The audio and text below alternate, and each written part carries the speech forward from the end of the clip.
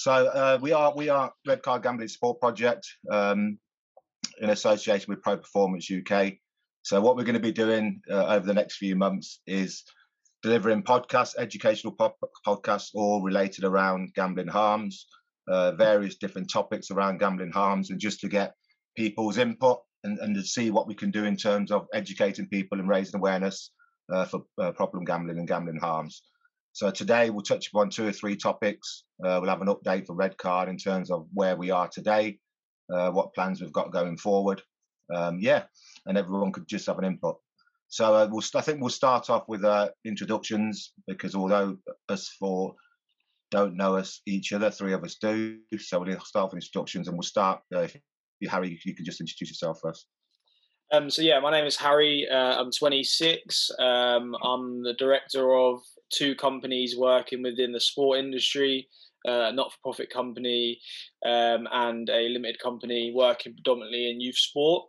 I have suffered or had problems with gambling over the last few years, starting from when I was at university and just starting off as it being a little bit of fun when I was at university, and then getting more and more involved, and probably became a bit of an issue for me when I had quite a decent win at one point, won a substantial amount of money, and then obviously thought that I was going to be able to continue to do that. Started to lose, took out loans and borrowed money and things like that, and got myself into quite serious debt for somebody of my age. I've just been on my recovery journey, and have recently started to work with Tony at Red Card, and just looking forward to trying to turn what's been a negative for me into a positive by helping educate young people on the dangers that can be there with gambling.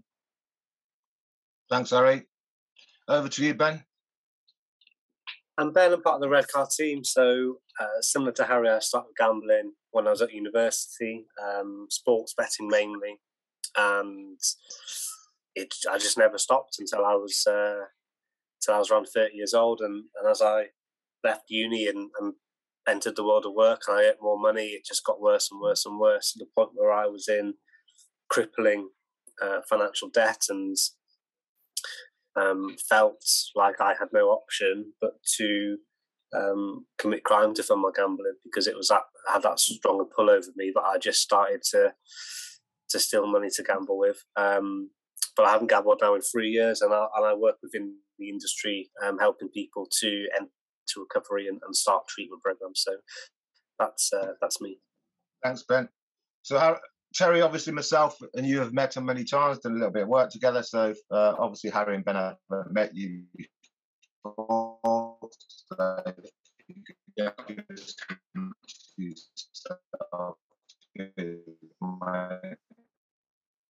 Yeah. Okay. So I was over 5.5 years gamble free. I turned my life around. I'd reached the rock bottom. The 3 rock bottoms, basically, I should have gone to jail 22 years ago. I was a psychiatric nurse and I stole money from a patient. Within the last 11 years, I've been on the streets twice and attempted suicide twice. But 5.5 years ago, I managed to turn things around fully. And it's now my mission in life to stop people going through what I went through and put other people through. So I'm now started a self-help group in the Northwest, based around Preston, called Gambling Harms Northwest Alliance.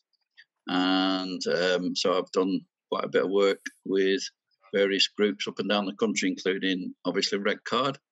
And I focus on the recovery side and the treatment side, but also in the education side. I've developed recently what I describe as the Idiot's Guide to the Gambling Addiction Spectrum, just to make it easier for people who don't understand it to get a clearer picture. But we've also developed a clear care pathway for both the gambler and the affected other. So yeah, that's me in a brief few words. Thanks for that, Terry. I think it's really important, and that's one other reason why I wanted to get you on, because as you're probably aware by now, we've built our model on lived experience. So the whole of the Red Card team, in terms of the facilitators and 1 or 2 other members, come from a lived experience background. So I think, you know, it's really brave of you and honest of you to share your story with us and those that are listening. And I think in terms of what you do, Terry, that's an important aspect of the whole gambling addiction journey, because, you know, it's only today I was just saying to Harry that I don't usually go on Twitter a lot, but I found myself on there today, and it can get a little bit toxic. And one of the things that was being discussed was self-regulation, and how self-regulation is, well, the system that's in place is flawed in terms of bookmakers and online self-exclusion in terms of GamStop, etc. So, you know, that recovery pathway, that sustainability of recovery. Let me just ask you a question, Terry. Sure. About that, yeah? Yeah. So would you say that in terms of, you know, self-exclusion, in terms of those that are suffering gambling harms, those that have, you know, problems with gambling, that want to stop, yeah, that want to change their life, that want to move on, do they have their own personal responsibility to, you know, put those self-exclusion and self-regulation tools in place? Well, they do. I basically, you know, because I also have run Preston Gamblers Anonymous for the last 5 years as well. So when I get people as a first point of contact, I will always ask them 3 questions. The first one being, do you think you've got a problem? Because quite often they will be attending to appease partners, family, whoever. Yeah. The second thing I ask them is, do you think that this gambling disorder has got you beat? And then the third thing I ask them, which is the most important question, is, are you prepared to work at your recovery? Because I had a friend who genuinely said to me one day, the only thing that's going to stop me is if they bring a pill out that will stop me gambling. And I said, well, let me know when that comes out, because we'll go into business and we'll make a fortune. Yeah. Because the only way that I know of stopping is by, you know, the only person who's going to stop Terry from gambling is Terry at the end of the day. You know, so what we do is we give them the tool, we help them to start their recovery. But at the end of the day, the thing that I've discovered is that everybody's recovery is individual to them, and they've got to find out what works for them. And a lot of cases, you know, it's a complex illness, and so consequently, you know, there's lots of people, you know, what works for me might not work for you, what might work for Harry, etc. So it's a case of educating people, giving them the tools, and letting them find out what works for them. And in some cases, you know, they haven't got the capacity to turn things around immediately, but at least they know, you know, where to go when they are ready, if you like, and when the penny. Yeah. I think you're right there in terms of recovery. Recovery is different for everybody. You know, my recovery was, you know, probably 3 or 4 different aspects, whether it was family support, whether it was counselling, you know, putting my self-exclusion tools in place, self-regulation tools in place. So lots of different ways how people recover. But I just think that, you know, if someone's self-excluded themselves from, let's say, from the online gambling sites or from land-based bookmakers, and then they, you know, decide after a couple of weeks, you know, I want to start gambling again, you know, surely that individual, like you just said, the only person that can really change is the individual. So if they're going to, you know, self-exclude and then 2 weeks later want to start gambling, you know, they're either not ready, or there could be other mitigating circumstances in terms of what's going on in their life. I think it's about the individual being ready. And I think when I first kind of came clean to my mum right at the start that I was having some issues, I self-excluded myself from all online bookmakers. But I think more than anything, I was actually like just doing it to show my mum that I'd done it, so that she would believe that I wasn't going to be gambling, even though I didn't know, because I continued to gamble by using one of my friends' accounts. Right. So okay, Harry, that's a good point. And that's what I was getting at. So on that point, yeah, you continue to gamble. You've done it like Terry mentioned earlier, you know, to appease you know, the fact that you continue to gamble, you have to take some responsibility for that. Yeah, 100%. Continue to gamble even though you're self-excluded. Yeah, okay. Because that's where there's a lot of debate out there where people are just, you know, lambasting the operators, the tactics, all that kind of stuff, which we know, you know, what the operators are doing out there. We know what the systems that are out there are in place, and some of them flawed. So yeah, we get that. We know the contributing factors, but you know, there has to be, in my opinion anyway, and as you've just mentioned, some, you know, responsibility from the individual gambler. Yeah, I think definitely it's important to highlight that, but I think also, you know, as we say, it is a complex illness, and I think you don't want to put too much pressure on each individual because everyone's journey is different. And you know, for me at that point, I self-excluded, but I probably wasn't ready or wasn't fully understanding of what my addiction was. Whereas now, I understand the reasons why I gambled, and because I understand why I was gambling, now I don't feel like I'm as likely to ever go back because I understand the reasons. Whereas that point, it was just like, right, if I say that I've self-excluded, then my mum will believe that I'm not doing it. Yeah. Even though at the point when I self-excluded, that probably wasn't what I was trying to do. I wasn't lying, but I wasn't fully, you know, I hadn't fully come to terms with actually that it was a serious problem, maybe. Yeah. Ben, do you get many people within your line of work in the industry that have self-excluded, that, you know, are, you know, continue to gamble, etc.? Yeah, all the time. I mean, most people, I think a lot of people recover in a cycle of when they first come into recovery, put GamStop in place, put GamBan in place, and it will be fine. But what they find is that, you know, sometimes that it might be after 6 months when the exclusion's ended, or sometimes it might be after a couple of months. Yeah, having those blocks in place is not enough. It slows you down. It's a barrier. But what happens then is, you know, you can always find a way around it. So which is why we always say it's so important to not just focus on one thing, one aspect, one block.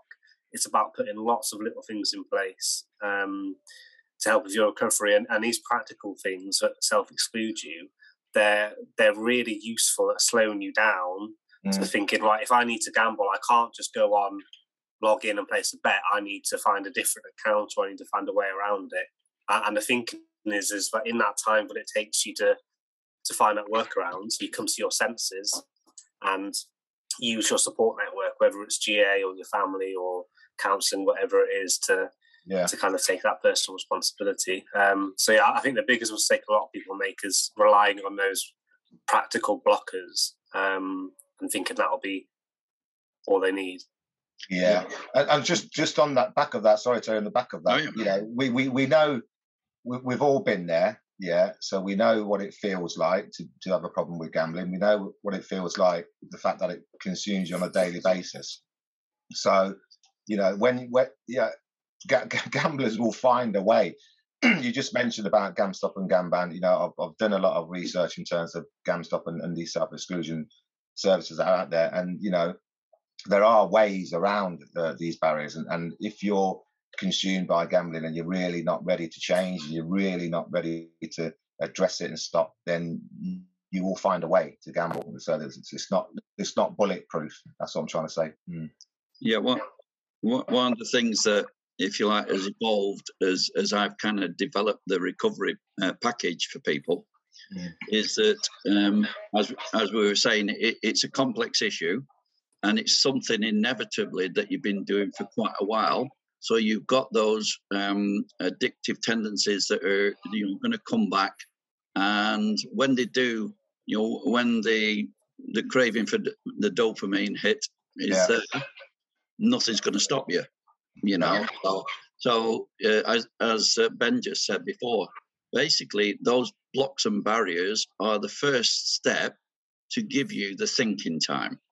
Now, when you break down gambling into, you know, I describe it as the fire triangle, and you've got to break up the fire triangle. I call it the gambling cycle. So there's three aspects that need to happen for you to gamble.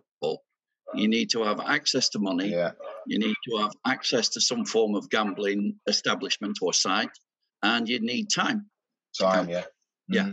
So the two easiest to deal with, if you like, are access to money, and GamStop and GamBan that Ben just alluded to, as did Harry. And they are the ones to help give you the thinking time, as I call it, to think, do I really want to do this? In other words, giving the cognitive part of the brain the opportunity to say, common sense here, lads. Does this work out well for me? Is it something I can afford to do? Is it something that will stand me in good stead moving forward? Yeah. So they are some of the first steps, and they are something that they need to work along, so that you can then, the hardest part to deal with is the time. So in other words, and I call it the thinking time. So it's the time when you're either thinking about planning, actually gambling, or inevitably, in our cases, covering up from, excuse my French, from the poo when you've finished gambling. Yes. So that's the thing. The hardest part to deal with is the time aspect and the thinking about. And the hardest aspect that we educate people about is finding something that's going to be strong enough to resist those urges when they come along, when the time takes hold. And so, those barriers in place, we can all find ways around them. And if you want to gamble, you'll find a way of gambling. Yeah. Whether it's taking it out in your mother's name, or doing it in your mate's name, or going out of town if you've excluded yourself from the local bookies. Yeah. Offshore accounts, all that stuff. Yeah. Offshore betting sites. Yeah. So all we've got to be realistic with people and say, that's just a step to give you the thinking time. It's not going to stop you, and it's not going to be the be all and end all. A lot of people, when they put those blocks and barriers in place, and they go a month without gambling or whatever, it goes. And a lot of people today are what I call payday millionaires. So in other words, when the next income comes in and they're able to cope with that, they suddenly think, oh, that's it, I'm cured now. The money's sorted itself out, and and I've got these barriers in place. But I stipulate to people, the first time that you get some form of trauma, and that's where the counselling comes in. Yeah. That is when you will need to know what to do with the time, and the thinking process, and how to work through that. Yeah, I think that's a key word there, trauma. In terms of, there will be things with people out there that self-excluded or think they're in a place where they want to be, but then something comes along that triggers that behavioural pattern again, and want to start gambling. So yeah, there's lots of different reasons why that can happen. Yeah, definitely. Yeah, one of the things I say, Tony, to people quite often is that, to go back to those practical tools, is they stop you gambling, but what they don't do is necessarily treat the reason why you were gambling in the first place. And most of us have those reasons, whether it's financial pressure or trauma, or when we have a bad day. So that's why it's really important to get other support that addresses the reason you're gambling in that first place. Yeah, and I think definitely. And I think the important thing is, everyone's journey is different, and everyone's reasons for gambling is different. And obviously talking about self-exclusion, but also there's a lot in the press as well about adverts on TV and at football games. And I think for me, when I watch a football game and there's an advert, that's not a trigger to me personally, because it's not really the reason why I was doing it. For me, more of a trigger is if I've got a night out coming up on a weekend and I haven't got quite enough money to do what I want to do, then I think, should I have a bet to try and earn some more money? That's what my trigger was and still is. So yeah, I think it's just about realizing that everyone's journey is different in terms of what actually is going to trigger them or slightly older. So we remember before mobile phones come in, for example, and today's technology.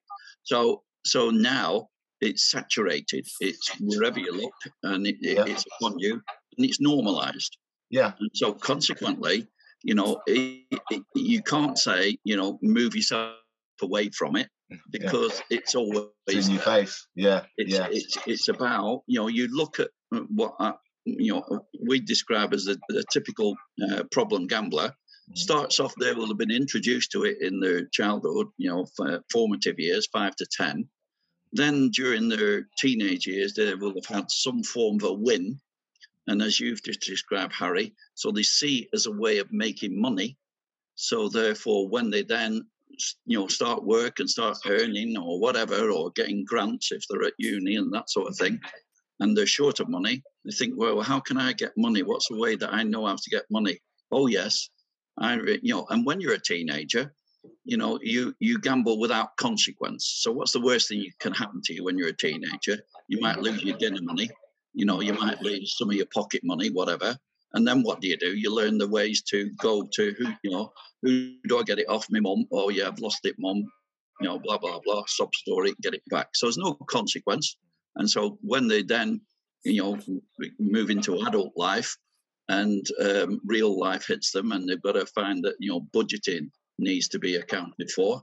And, gambling is a false economy, but people see it as a way to making money. Exactly, yeah, without doubt.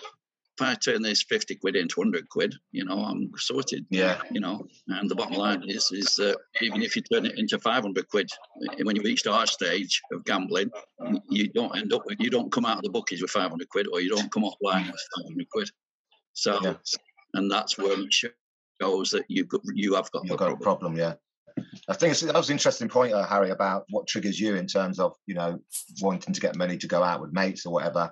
And it's different for everyone, because there are people out there where the advertising does trigger and has an impact on their thinking and their behaviour, because that's what started them gambling. 100%. I think it's just, I think one of the things that you can take out from it is all about education and awareness to those triggers and things, because when I first started it, or when I had a problem for a long time, I wouldn't have really realized that I needed to look so deep into it to work out why I was doing it, and until I realized why and started to deal with that part of it rather than actually treating the actual gambling side of it, was the thing that probably broke it for me and made it to a point where I actually was able to recover and get to the place that I am now. Yeah.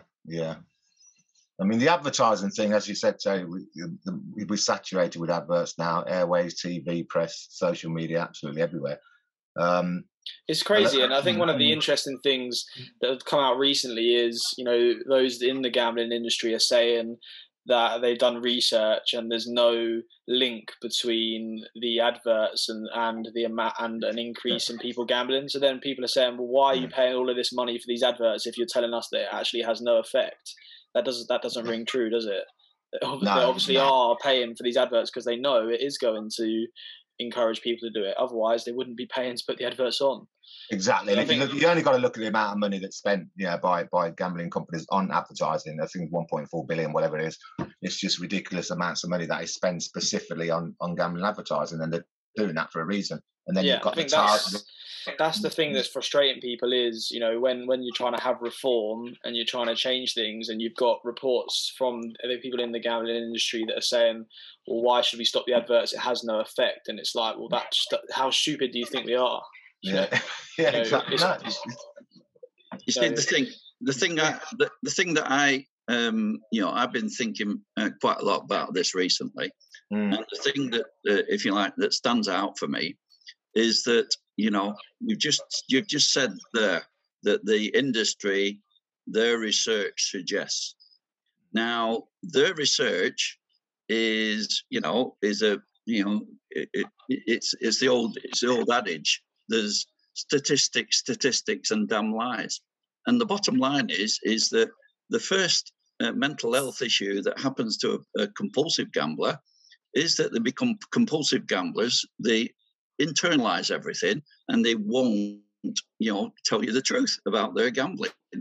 Even after you've stopped. I find myself 4 or 5 years later where people ask me about something, and if they just can't catch me off the on the hoof, I'll lie, because that's a natural trait. to the problem gambler. And the other thing is that because the problem gambler always needs to be in control, so when you're trying to help them, so in other words, instead of internalizing everything, you want them to be open and honest about everything. Yeah. It's a totally, it's totally new to them and difficult to maintain.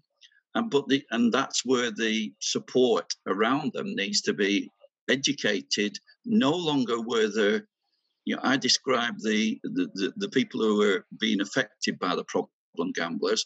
They're like the dog being wagged by the tail, and they're always one step behind the gambler. So that is why you can always manipulate the people who are close to you, and they become enhancers to your gambling addiction. Yeah. And so what I've discovered is that they need to be educated where they're one step ahead of you if they're going to be in a position to support you, so that they're not waiting to deal with what you do.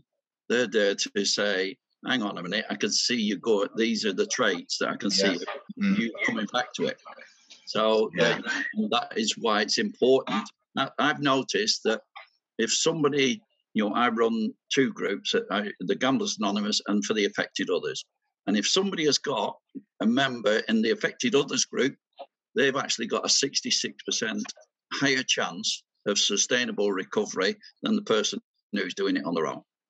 Yeah, that makes sense. The people in the affected area group, I go into that group and you look at Gam-Anon, for example, and they won't allow problem gamblers in their group. It's not the done thing. And I think, well, that just contradicts what's needed.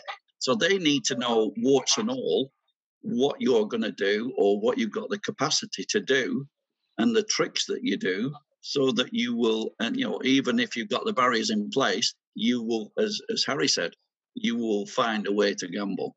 Yeah. And so that is why it's important. Quite often, the strength of the people around you, and the education of those to help you maintain the sustainability of your recovery. Yeah. Because the gambler's instinct, once the addictive part of the brain has been stimulated, is I call it the sodic mode. In other words, something's happened. I'm going back to my old coping strategy, which is to go and gamble. And some people use it as escapism. Some people use it to make extra money if they're struggling. And that's why it is so complex. And then that's not just, you can't just have one thing. You've got to have all three. And that is why once you've got the sustainable blocks and barriers in place, that it's only at that point that the counselling, I believe, becomes useful, because you're more likely to be receptive to it. Yeah, because you've and Ben said, to looking at why do we do it in the first place? What are going to be the triggers that are going to send us back to it? And the third and most important thing is to adopt the CBT, cognitive behavioural therapy, to make the cognitive part of the brain stronger than the addictive part of the brain, to resist the urge when it comes on. Yeah.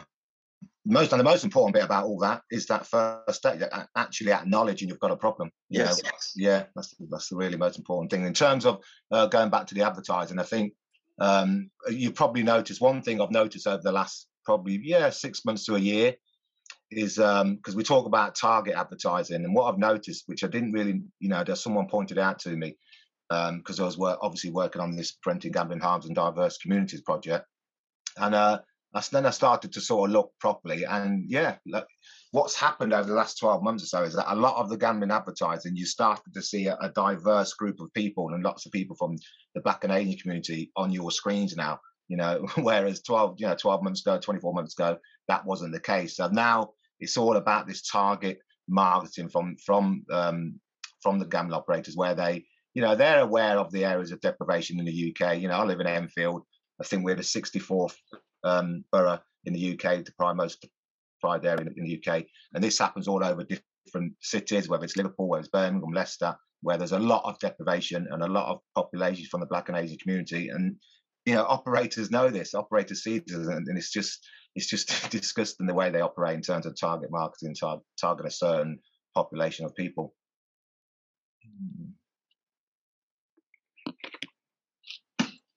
So, any other views about, people are calling for banning on advertising completely? Personally, I don't think we should be going that far in terms of banning gambling advertising per se. I don't know what anyone's views is on that. I suppose what I would say, in my opinion, because I've talked to various stakeholders about gambling advertising, and that what I would like to see is the imagery and content of gambling advertising changed. So we all see it. We all see how it's portrayed on the screen, whether it's a group of girls or a group of guys come out to the casino and they're happy and they're winning. So this perception that gambling's, fun and you win all the time and it's all rosy, they're not showing the darker side of gambling. So, I think if there was better language, better content and imagery shown, then that would balance the gambling advertising. That's where I come from. I don't know what anyone else thinks. Yeah, I think it's an interesting one, isn't it? In terms of if they would be able to ban it completely. I suppose when you look at stuff like smoking and stuff, obviously they had.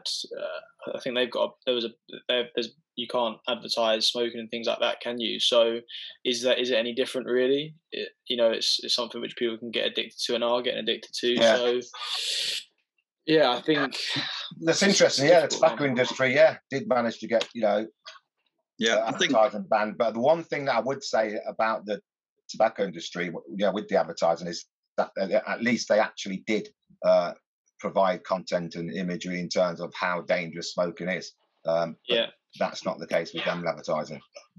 Yeah, I think that's the model that they used in Australia, didn't they? Where Australia is the was the worst gambling per capita country in the world, and they used the smoking model, but they also used the most, if you like, effective tool in advertising, and that is getting children to. Yeah, I've seen one of those adverts. Yeah, and so when it reaches the children, then people take notice.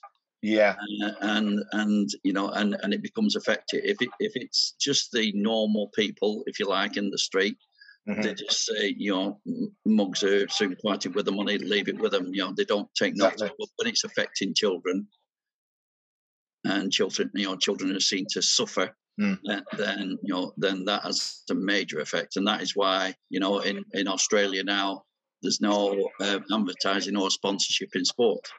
Yeah, and I know we're moving towards that, but very slowly. Yeah. I think that's a great point, Tate, because I saw one of those videos with the children actually involved in the advertising campaigns, and like you say, it hits home hard because we are talking about young people that are being impacted by gambling, not just themselves, but obviously the families.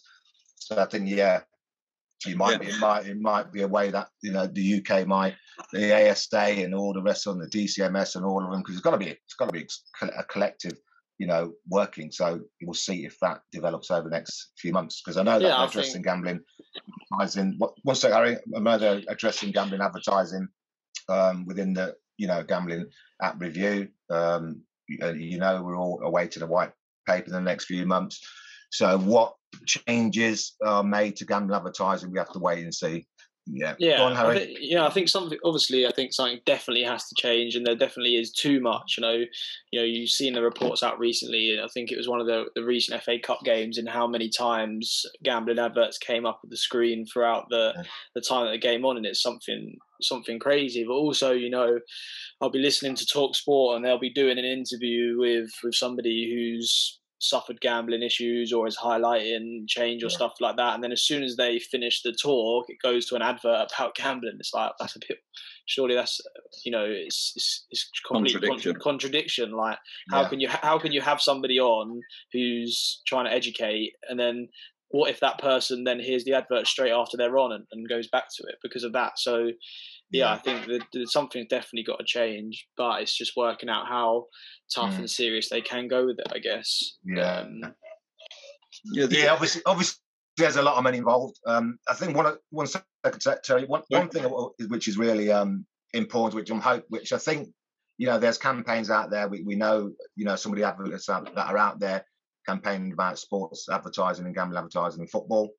And I think that's an area that I do believe seriously needs change. You know, we talk about the stadia betting, we talk about perimeter fencing advertising, we talk about the sponsorship with the football clubs, the shirt sponsorships. So there's a lot going on within professional football and gambling advertising, and I think that's an area where, you know, the operators, they're fully aware of, you know, the thousands or millions of young people, young children that are into football, that go to football matches, that are talking about their heroes and their role models, etc. So I think that's an area that I think there will be some change, and hopefully there will be.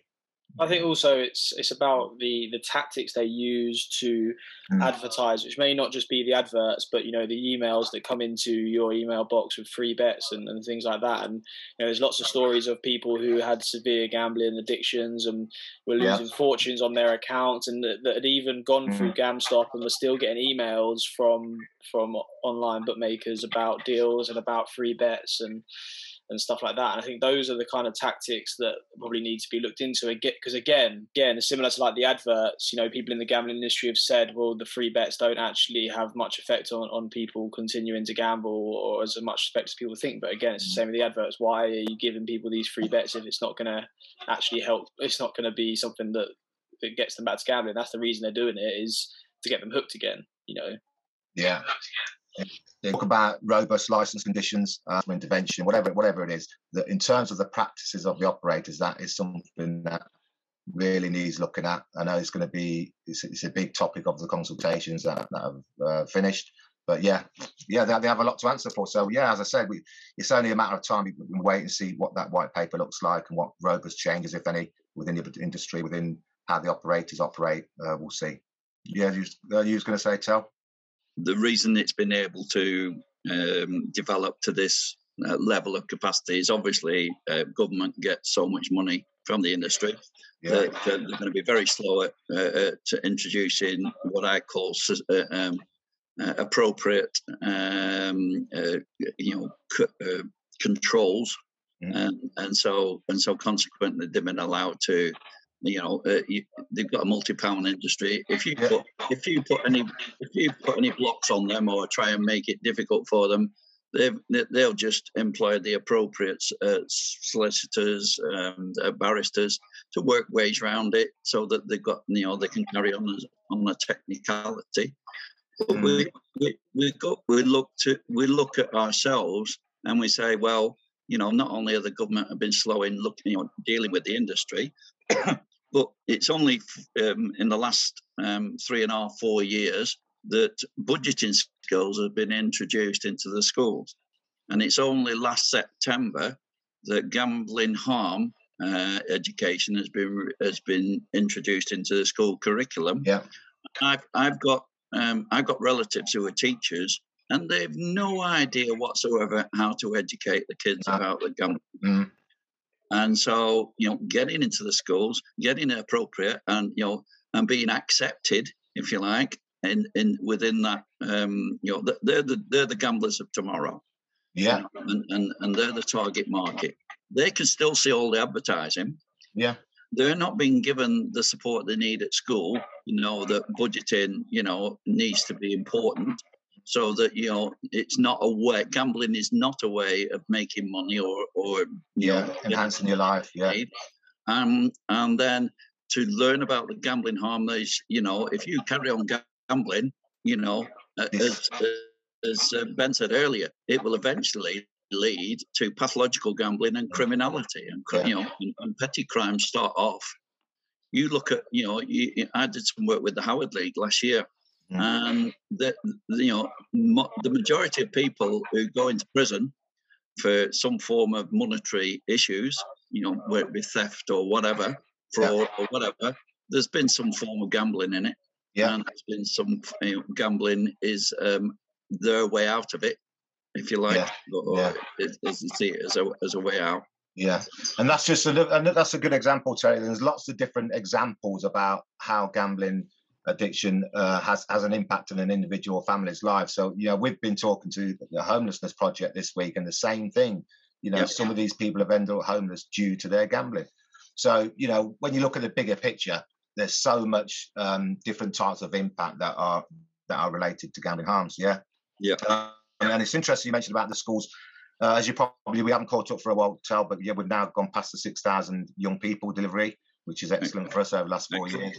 And we, you know, we have a strong belief and passion about early intervention for young people, because as you said, Terry, you know, we've got the next young generation coming up, and if they're not educated on gambling harms, and as you said, when they leave school or when they go to uni, you know, because of what we've discussed already about the advertising promotion, some are going to get drawn into gambling, and some are going to end up like us. So yeah, early intervention is absolutely massive. So long may that continue. Yeah, I think it's definitely an important point, because I think, you know, when I first had my first bet at university, I don't think I really knew that you could get addicted to gambling. I didn't really know that was a thing. I don't think even in this day and age, it wasn't something that I'd ever had spoken to me about or anything like that. So for me at that point, when I first done it, and then when it started to get increase, if I had had some education, maybe I would have started to realise the triggers that actually, this was becoming a problem, and it would have probably meant that I could, you know, cut it out early, because if I was educated on what those triggers are, and starting to realise when it becomes a problem, I think, you know, that's the most important thing that we can do. Definitely, Harry, because we've talked to lots of university students that, you know, the horror stories of blowing their student grant in one night or 1 week. And I think if in your case, Harry, if you had been educated about gambling harms, you know, 16, 17, 18, then you may have been in a position where at least you understand it, you know what the perils and the pitfalls are. So yeah, it could have made a difference without a doubt. Yeah, definitely. So you see, the other aspect of that, and this goes back to the government, if you like, is that you know, you look at the multi-billion pound companies, you know, that are you know, apart from Bet365, because with all due respect, they do stay within the country and manage that. But basically, they just find a way. It's a license to print money. If they go and base themselves, you know, somewhere where there's no tax, you know, problems for them, or anybody controlling, you know, their output, if you like, of drawing people in, then, you know, they've got free scape. You know, it's the same with, you know, Starbucks not paying taxes in Britain and stuff like that. They'll find ways around it to abuse it. And, you know, it's a multi-billion pound industry. You know, look back to when it started in America, you know, with the casinos and what have you. The first thing that happened is the criminality that Ben was talking about, the mafia take over. You know, and you're then talking people's lives, you know, not just through their own stupid idiosyncrasies of, you know, being addicted. It's a case of, you know, you touch the wrong people the wrong way, and you know, you're pressing the wrong buttons. Yeah, but that's interesting. You mentioned about the tax havens, because, you know, I was reading some stuff today about this, again, back to the self-exclusion, where, you know, if someone's self-excluded from GamStop, for instance, and all that, they obviously the ways around it is by going to sites that are not UK regulated and offshore sites, and that's, you know, there is an argument that people say that, you know, if there's robust changes put in place, you know, in the review for the operators that make it harder for people to gamble, that, you know, I've heard this term so many times where people talk about going underground, and there's arguments for and against about whether gambling would go underground, but it's just an interesting topic, really.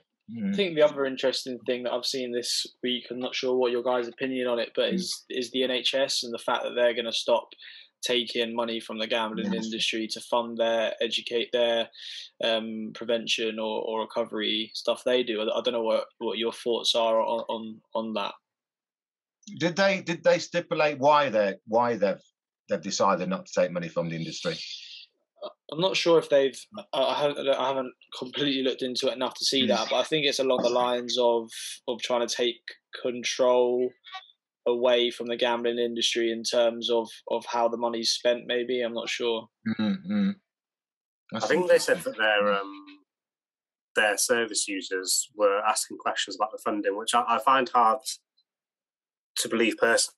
I don't think when you're in treatment, I don't think you care whether No, the fund's coming from. yeah, I agree. And also, I think, is it not shooting yourself in the foot, really? Because is that money not really important? I don't know.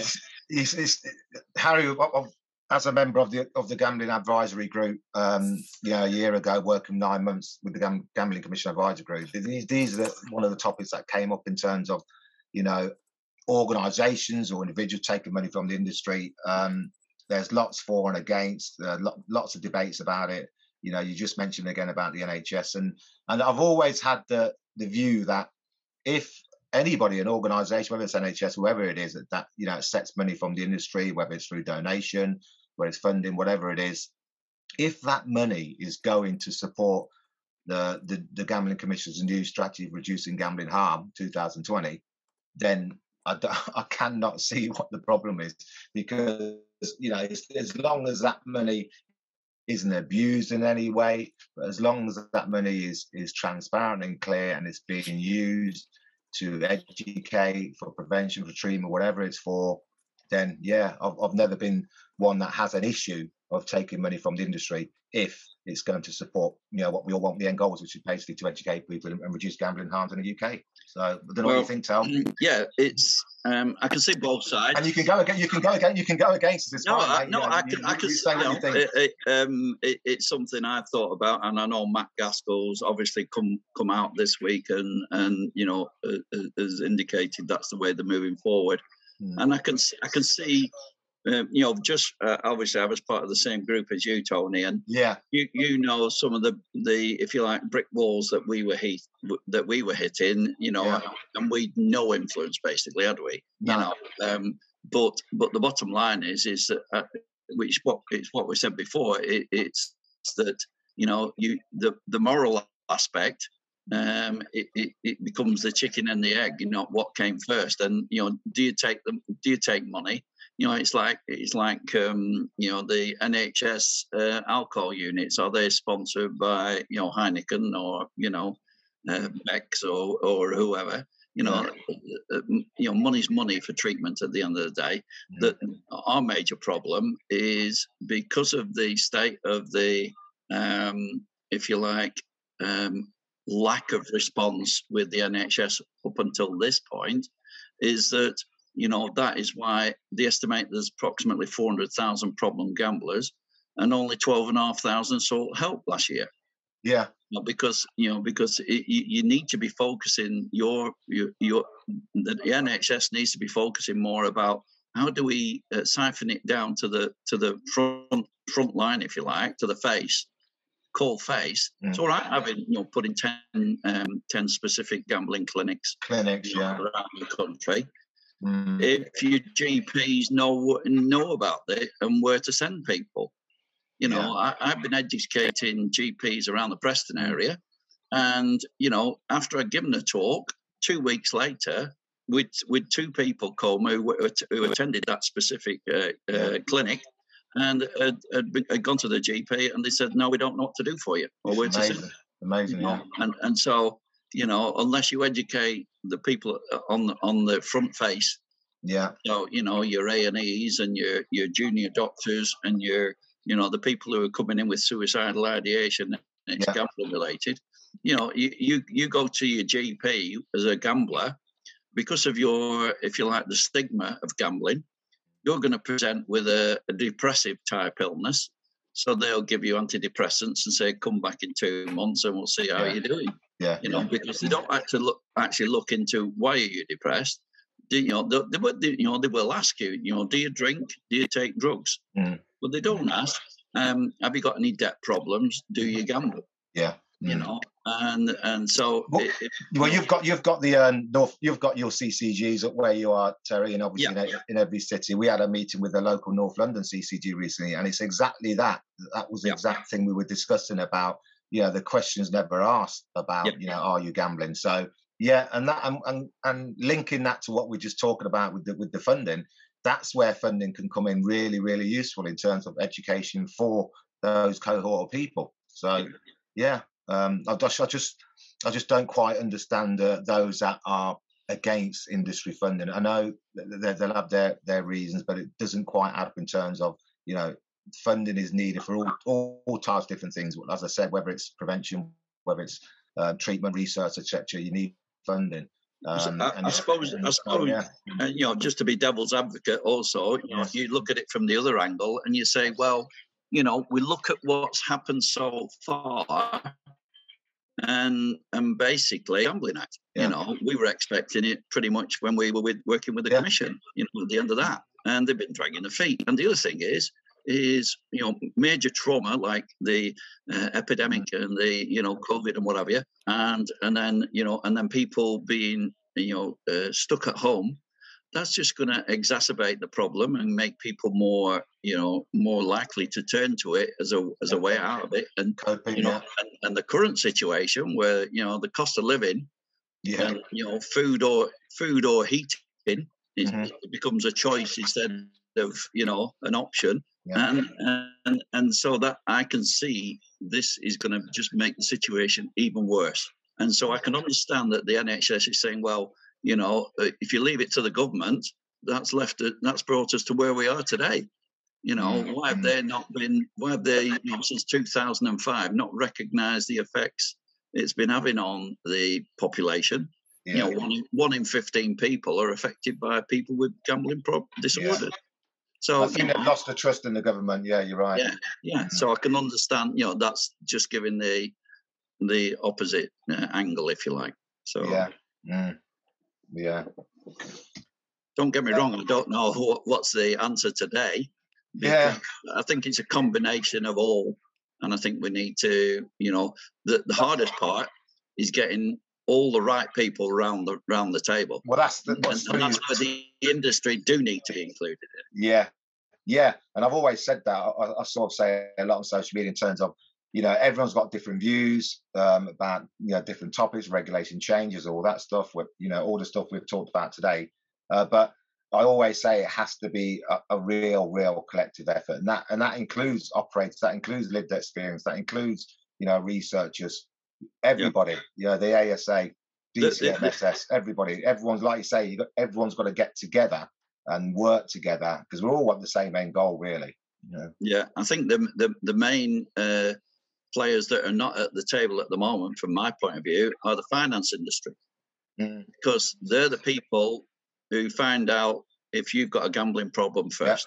You know, the banks, the credit unions, you know, the full face, those sort of people, they see it first, and they, you know, they use their get out of jail free card by saying, well, yeah, I can see, you know, we're not here to pass moral judgment as to your gambling habits until you want something from us.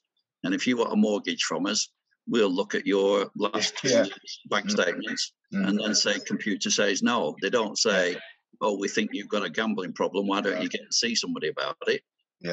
Which would be, you know, an appropriate way forward. And, you know, and that sort of issue.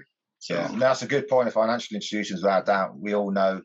I'm sure we've all looked at over the years, looked at our bank statements and see all the gambling transactions. So they've had access to our data, and that many times we'll never know why, but you know why they haven't intervened. They haven't had the remit to intervene. It's no customer interaction. So yeah, that's a massive issue regarding the financial institutions and the banks in particular. I know that there is talk about banks being involved in the consultations. I think they were involved in some of the consultations. So whether or not that comes to fruition and the banks get involved in terms of our gambling and seeing those gambling transactions and intervening, which is obviously intervention is probably the biggest thing. Whether it's the banks or whether it's the operators, you know, the intervention is absolutely huge. I've done some work in the last couple of years with on the Magpie project with Bristol University. And and we actually had a workshop where we had people from Barclays there. You know, and you know, you look at the banks that we advocate, at Monzo and Starling, and they've got, they will give people specific accounts for people with gambling disorders, that have got the appropriate extra, if you like, barriers in place. Yeah. Don't get me wrong, you can still find ways around that. Yeah. However, if there are other people involved have control of your access to money, then that it's not going to be as horrifically devastating as if you're in a position where you've got total freedom to move around and use the system. Yeah, and I don't like this idea where banks puts the onus on the gambler to put those switch on and off the controls, etc. So I think that's I think the banks have to take some responsibility, and if you're spending £500 a night, then surely there's a flag there for you to intervene. So I think going forward, intervention is going to be massive on all sides. Yeah. Is there anything else you want to talk about? Touch upon anybody before we just touch upon some red cards and some stuff with Harry?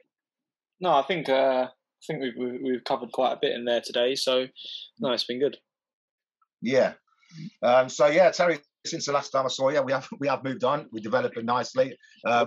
With your colleague Nicola, she's done a couple of bits with us. She's doing very well. Yeah. And also, I hope you're doing well as well in terms of your health wise. Hope everything's all good, better anyway. Yeah, I've had me up. Brilliant, nice one. Yeah.